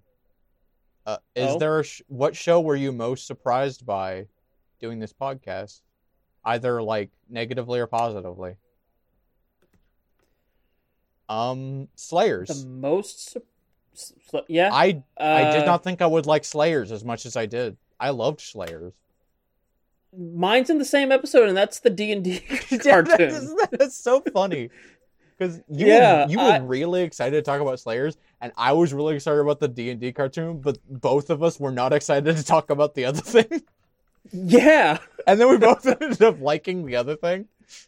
Yeah, because, like, I have, like, such a low opinion of, like, licensed cartoons. Yeah. Like, they're almost never good.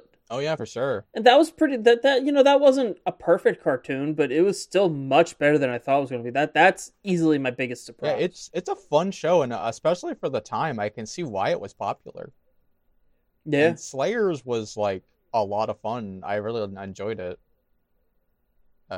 Slayers, yeah.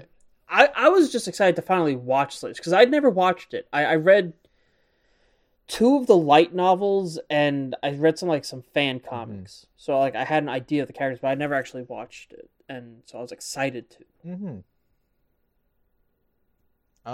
Is there any others that really, like, surprised me? I was surprised how boring I found Freddy as FRO7. Yeah, right? It's such the whole concept is so wacky. You would think it'd be a fun movie, but it's, like, really boring. It's such a... Ugh. It's like, I've given away all the fun stuff, like, 20 minutes in, and then it just kind of, like, peters out. That does remind me that, this isn't a question, but, like, that episode has one of my favorite moments from the show. Really? And that's when I talk about that scene where Freddy, he says a thing about camouflage, and he makes that joke about, it is how you call it, camouflage, and I get so fucking mad because camouflage is a French word. Yeah. I was so fucking mad. Yeah. I mean, that and like, we kind of, I know we keep saying it, we peaked in that first episode, but fucking Glumgold Shungoku Satsu still makes me laugh. Yeah. You can't beat me, Scrooge. I've got the power of the Dark Hado. Yeah. Oh, man. Is there any other ones that really surprised me?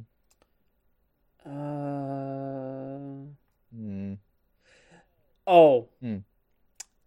And as a bonus activation, season 1, episode 8. As a bonus action, I activate my rage to do an extra +2 to my damage. Oh, roll. the Dave and Conan. Conan and Dave. Conan and Dave, yeah. Conan was another one where it was a lot better than I thought it would be. Mm-hmm. That's going to be my reaction to most 80s cartoons. I was surprised how much I enjoyed Brave Star. Yeah. You know. I was too. I was really expecting Brave Star just to be a good opening theme. Because I've seen that opening theme a million times without ever watching the show, because I have a low opinion of 80s animation in general, really. Yeah. Growing up in the 90s, looking back, I'm like, oh, man. But I was happy to finally watch Dave. Because it was a show I really wanted to watch when it first aired. I just never got to. Both that and The Tick, I'm kind of surprised you had never seen, because they are really up your alley. They are right up my alley, yeah. In the 90s, I could not remember what channel Fox was. That's fair. And so I didn't know that Fox was where Power Rangers aired. And so I would watch Power Rangers. I'd be like, now where's Fox Kids? Power Rangers would end. And I'd be like, okay, Fox Kids. Where's Fox Kids? I want to finally fucking watch Fox Kids. And yeah, it was just... Yeah.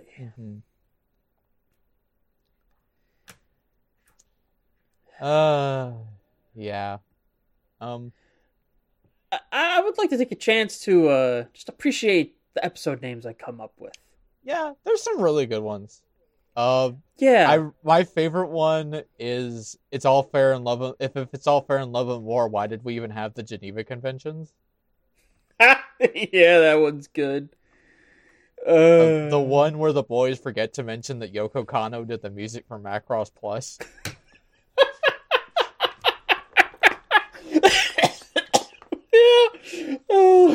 Coming out of my sewer drain, and I'm doing just fine.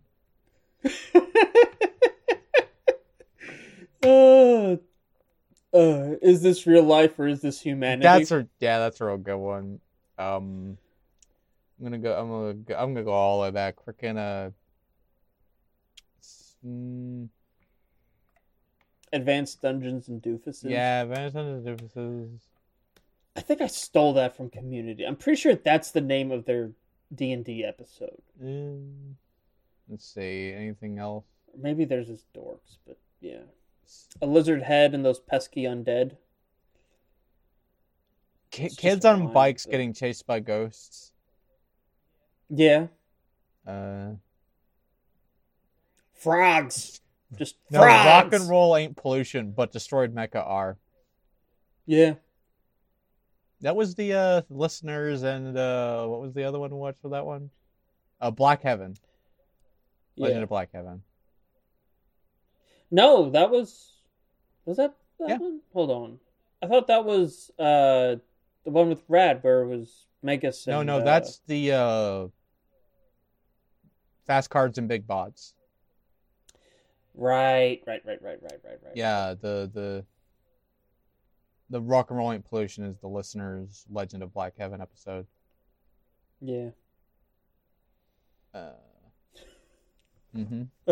I think my name's peaked with the one where the boys forgot to mention Yoko Kanno did the music for Macross. I think you I peaked on that it's one. all down. It's all downhill from there. I started just listing what, because like 2 episodes after that, it's just Dark Tournament. No, hold on. Your most recent one, and it all ends on a Darkman parentheses Sam Raimi 1990 reference. Well, that's how Venture Brothers season 7 ends. I know, but like, it's funny. Yeah, it's pretty good. It's the joke of specificity. Truly. That's my favorite. That's my favorite brand of humor. Just super specific. Just being super specific. Yeah, I mean, is my favorite. It is. Brand. I mean, Mojo Jojo, the humor. Yeah, because I appreciate both. I appreciate specificity very much, because I'm anal retentive, but also I find it very funny. Yeah. So. But then that's. I hope that ends. I hope those answers your asks and both anons. Thank you. Yeah.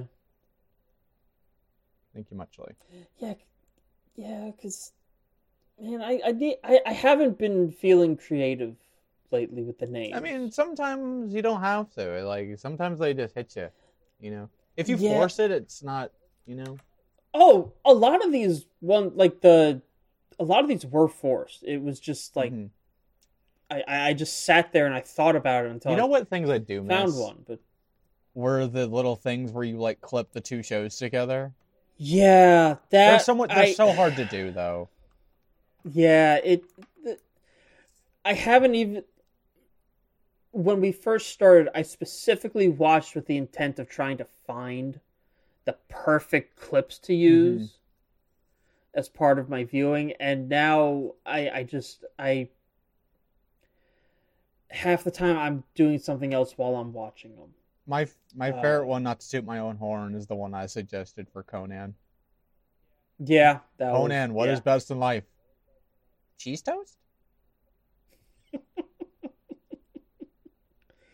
Mine's still the Big O and Cyber 6 one. Yeah, that is a pretty good one, not gonna lie. Yeah. I'm gonna insert that one here. Maybe. Oh, yeah. For those who haven't watched the older episodes.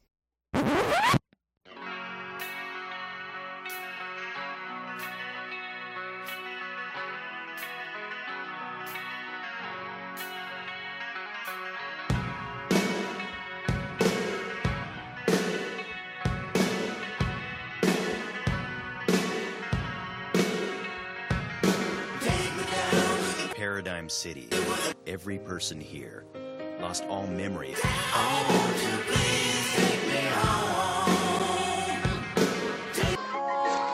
Lori, Yes? how many times have I told you no music during class?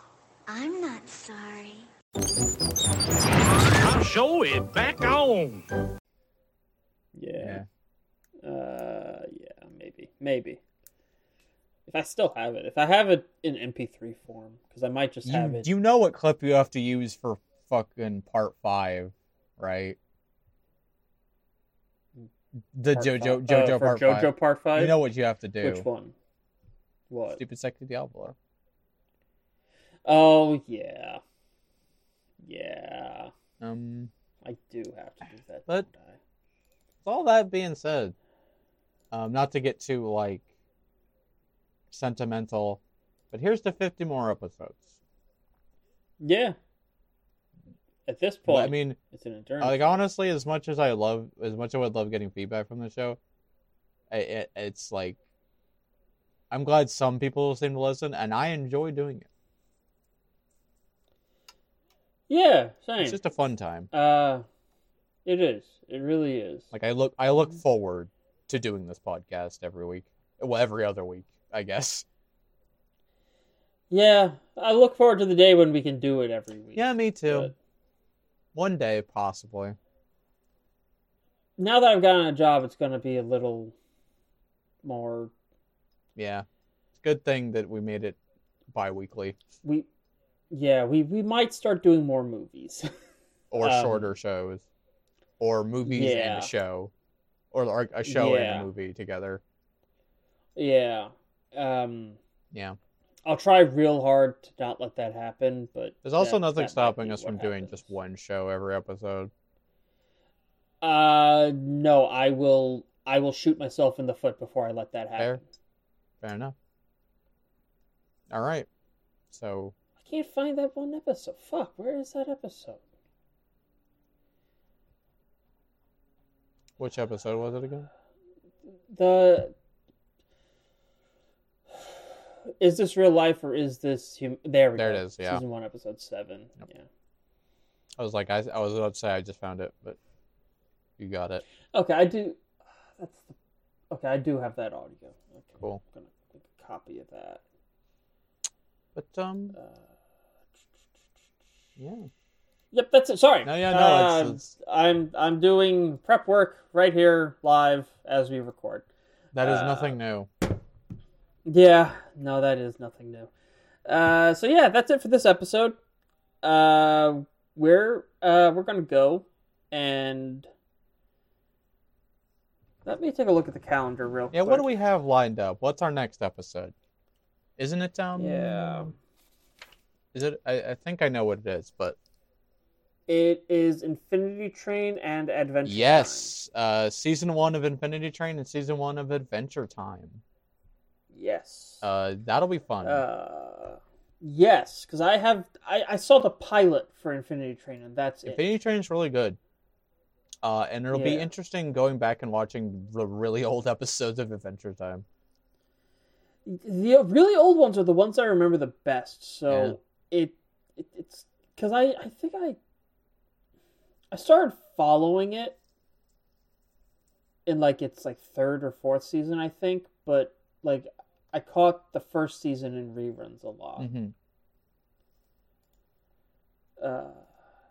But still, either way, I'm looking forward to watching these because it's been quite a while for both of them. I stopped watching Adventure Time before it ended. Yeah. So I'm looking forward to. Again, I've only I'm looking forward to just slowly going through Adventure Time and finally just seeing it all and as a whole package. Truly, yeah, how many episodes is season 1? like 20 something. 26. Yeah, it's manageable, and But they're 10-minute segments, so it's really 13. and Infinity Train is 10. 10. So yeah, 10 plus the so pilot. manageable. If you want to do the pilot. Yeah, the pilot is there's not the pilot just gets more into like the lore stuff because it wants to like sell you on the show, but a lot of most of the pilot is in the first episode. Okay. So we'll skip the pilot for both of them. We'll skip the pilot for both Yeah. of them. The only lore bit you get from the Adventure Time pilot is the thing about Abraham Lincoln being on Mars. Okay. Oh, I kind of wish I'd known that now. Well, now, Because I don't think I've ever seen the pilot for Adventure well, Time. yeah, go ahead and watch it then, just for your own fun's sake. Yeah, I might. But yeah, All right, yep, that's it for this episode. Until next time, don't be a jackass. See you then. bye.